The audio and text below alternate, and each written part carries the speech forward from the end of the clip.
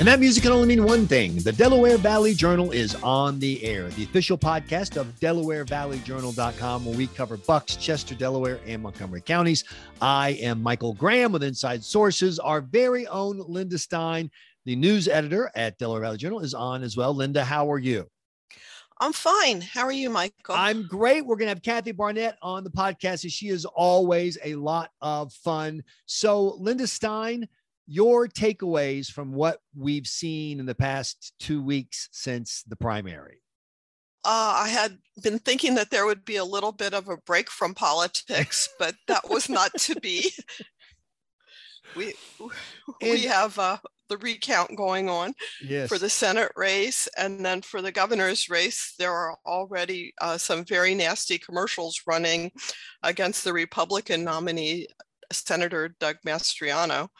You know, it was always the political consensus that State Senator Mastriano was going to be stronger in the heartland of the state and weaker in, the Philly and Pittsburgh regions. And I just think that the last number I saw was $6 million of ad spending right out of the gate before Mastriano can raise any money or go up on TV. It's just going to be, the Democrats are going to try very hard to make him a radioactive candidate in the Delaware Valley, particularly with suburban women. Definitely. They seem to be trying to define him on his position on abortion. And he doesn't have a chance to get the other issues out there so people could get a fair look at him. Well, then that's a very astute observation, Linda, to note.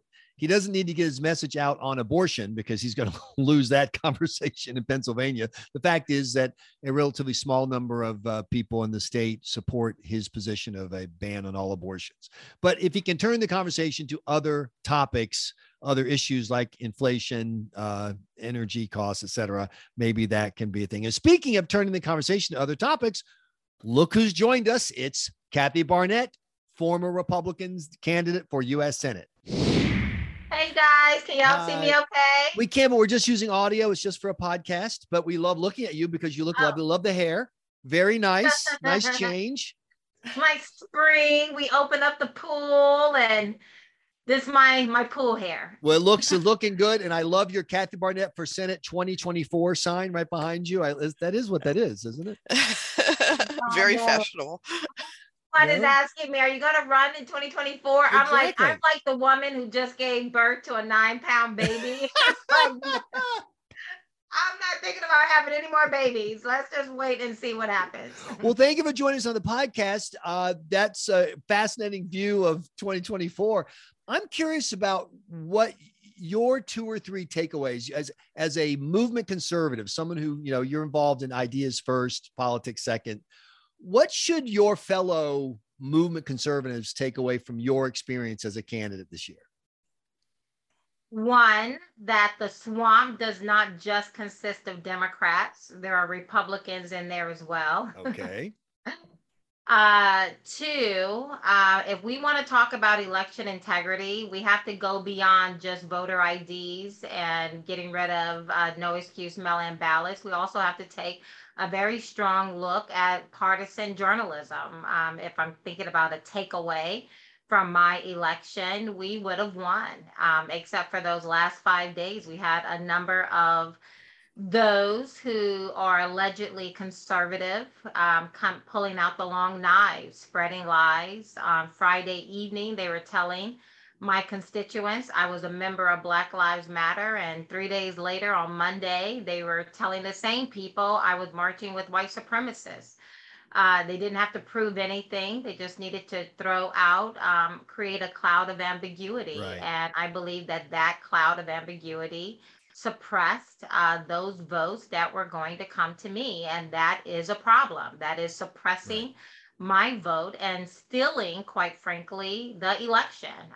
Just the same as conservatives want to talk about any other kind of election integrity concern. So we have to have a more expanded conversation of what it looks like to have election integrity in this country.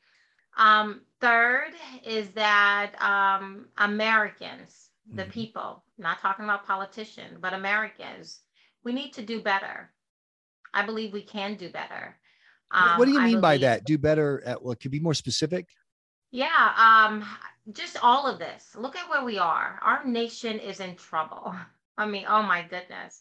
And it's not just, inflation. It's not Okay. just open borders. It's not just, the lack of baby formula, right? A whole segment of our population who are starving right now. It's not just sending $40 billion over to Ukraine so that they can buy weapons, and yet there this concerted effort to remove all weapons or firearms from law-abiding citizens. It's not just that our nation, our world feels more unsafe today than it ever has before.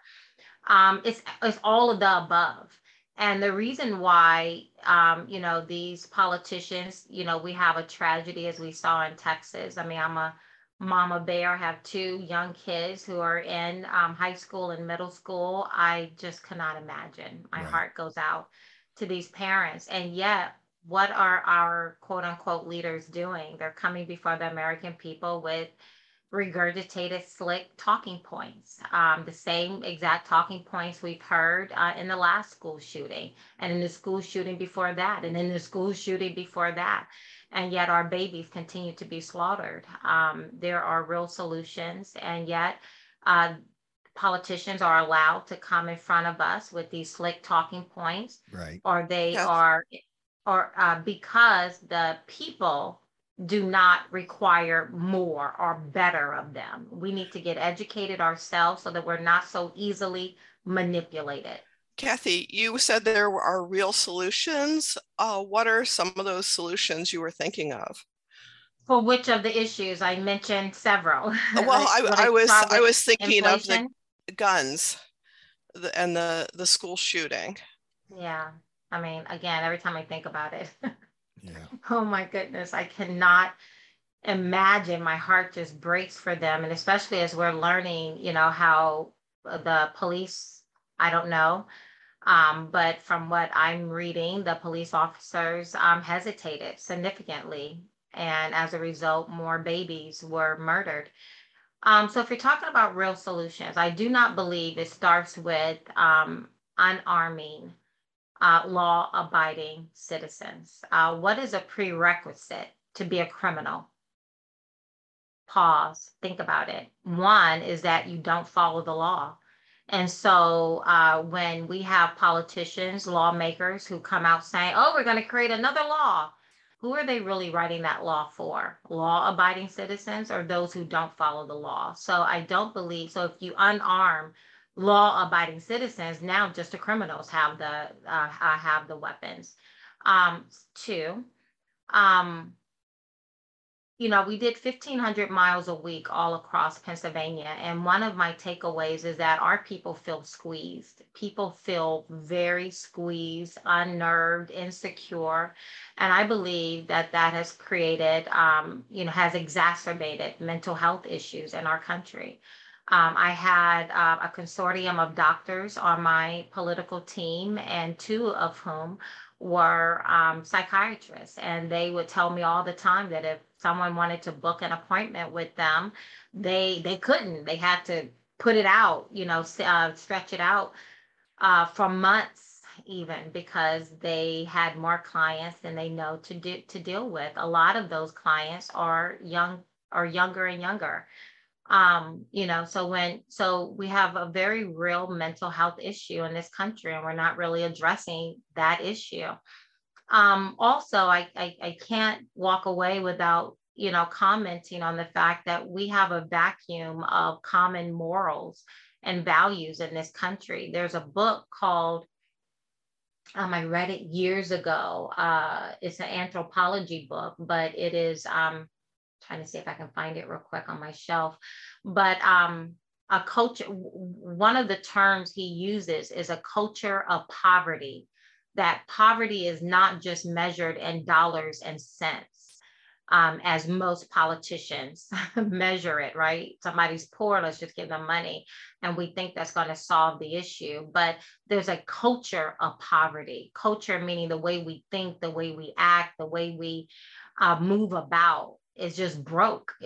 Our nation is bankrupt. We're loud, we're boisterous, but we're broke, we're bankrupt. We have lost those common identifying values that bring us together as a nation. And I believe it's very intentional. And as we continue to move away from that America just means whatever you want it to mean, and that we don't have this unifying sense of values that unite us and traditions, like there should be a father in the home, and that we have far too many broken families. These are values that have made us stronger, not weaker as a nation.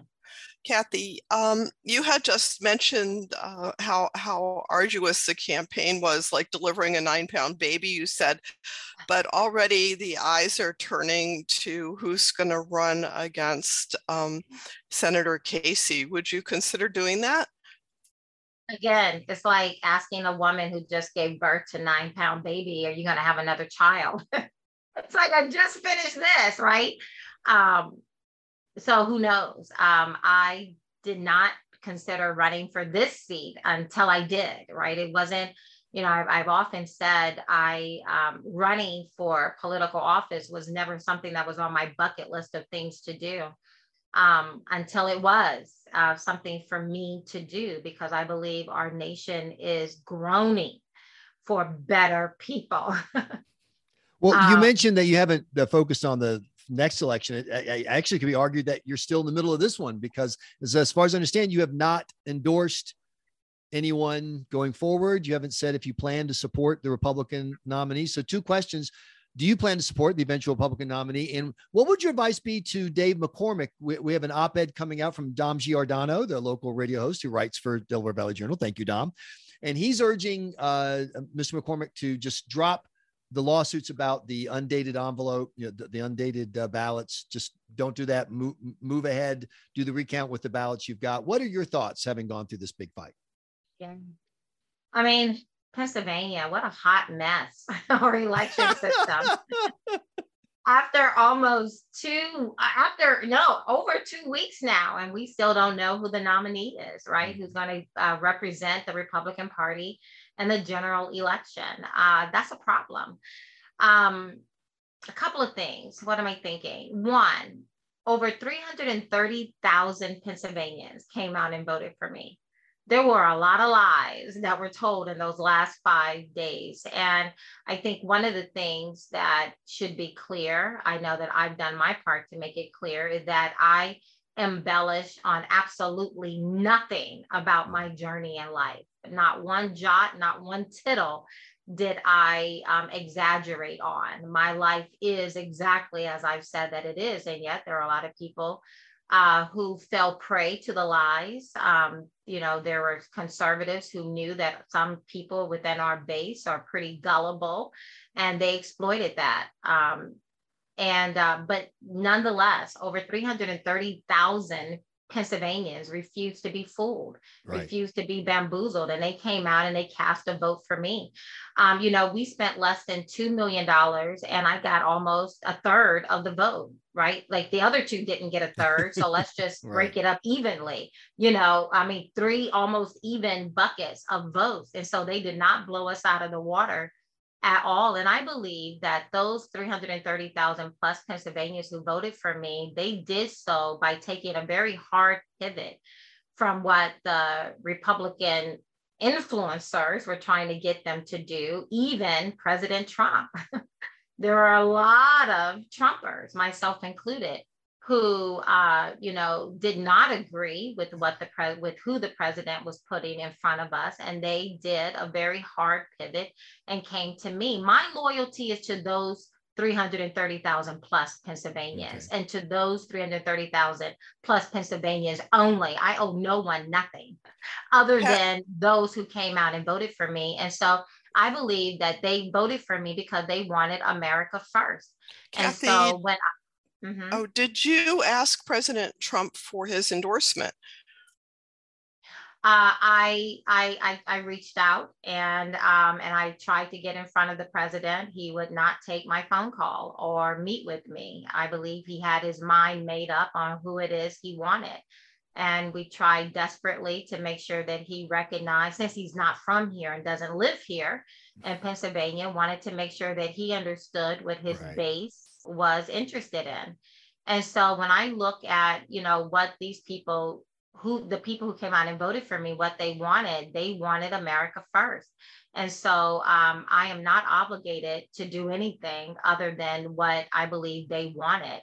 And so I look forward to sitting down with whoever should prevail out of this process and making sure that their values are truly America first. They say they are America first, although there's nothing in their history that tells us that, but they say it. And so I intend to vet them, right? All that rigorous vetting that they said they wanted to do of me. I intend to vet them and to make sure that they are truly America first. Because, again, President Trump is not God. He's not Jesus. He gets to be wrong. And he's wrong on that endorsement. But now we are going to have to, as far as America first, I believe. But now we're going to have to, we're going to be stuck with one or the other. So when we get to the end, though, are you going to encourage people to vote Republican, or are you going to encourage them to not vote? Or are you going to encourage them to go either way? I'm going to encourage them to learn to think. So that the next time they are not fooled and that they understand what is at stake.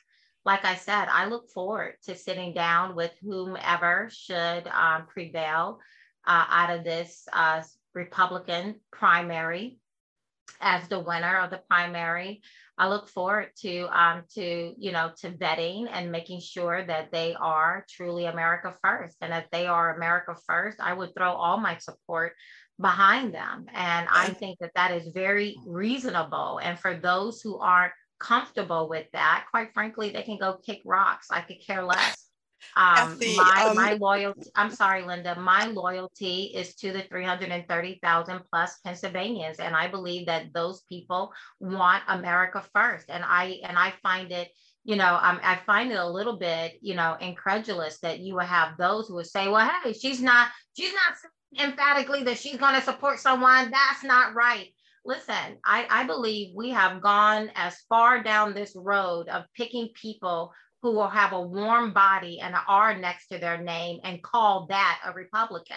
We have very real issues. We need people who are very serious and who will actually represent. And because none of us, all three of us, didn't blow it out the waters emphatically, that means there's a large segment of the population who truly want America first principles. And I will not sell that off to, to any old body. I want to make sure that they will truly put America's interests first. And if that's not enough for people, then I don't really know what to tell you.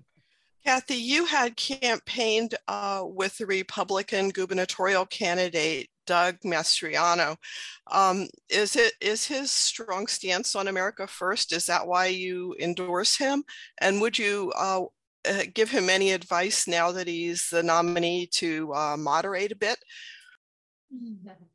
I mean, we would be so blessed, so fortunate to have the good sense to elect Doug Mastriano as our next governor. I mean, we would only be blessed as a nation or as a state if we did that. So it is my hope that people will get out of their emotions and focus on what you talk about at your kitchen table. And I doubt, there's a lot of negative ads that are coming out against him. I don't think those are the issues people are talking about at their kitchen table. I think people, and if you're not talking about real issues today, you will by November, because there is no pause on this inflation. There's no pause on the gas prices. There is no answers that the Biden administration is offering us on the lack of food for our babies. And so we have very real issues. Those issues are only going to exacerbate between now and November. And I am hopeful that our people in Pennsylvania will get out of their emotions, put on their thinking caps, and vote for someone who will address the very real issues that we are contending with, right?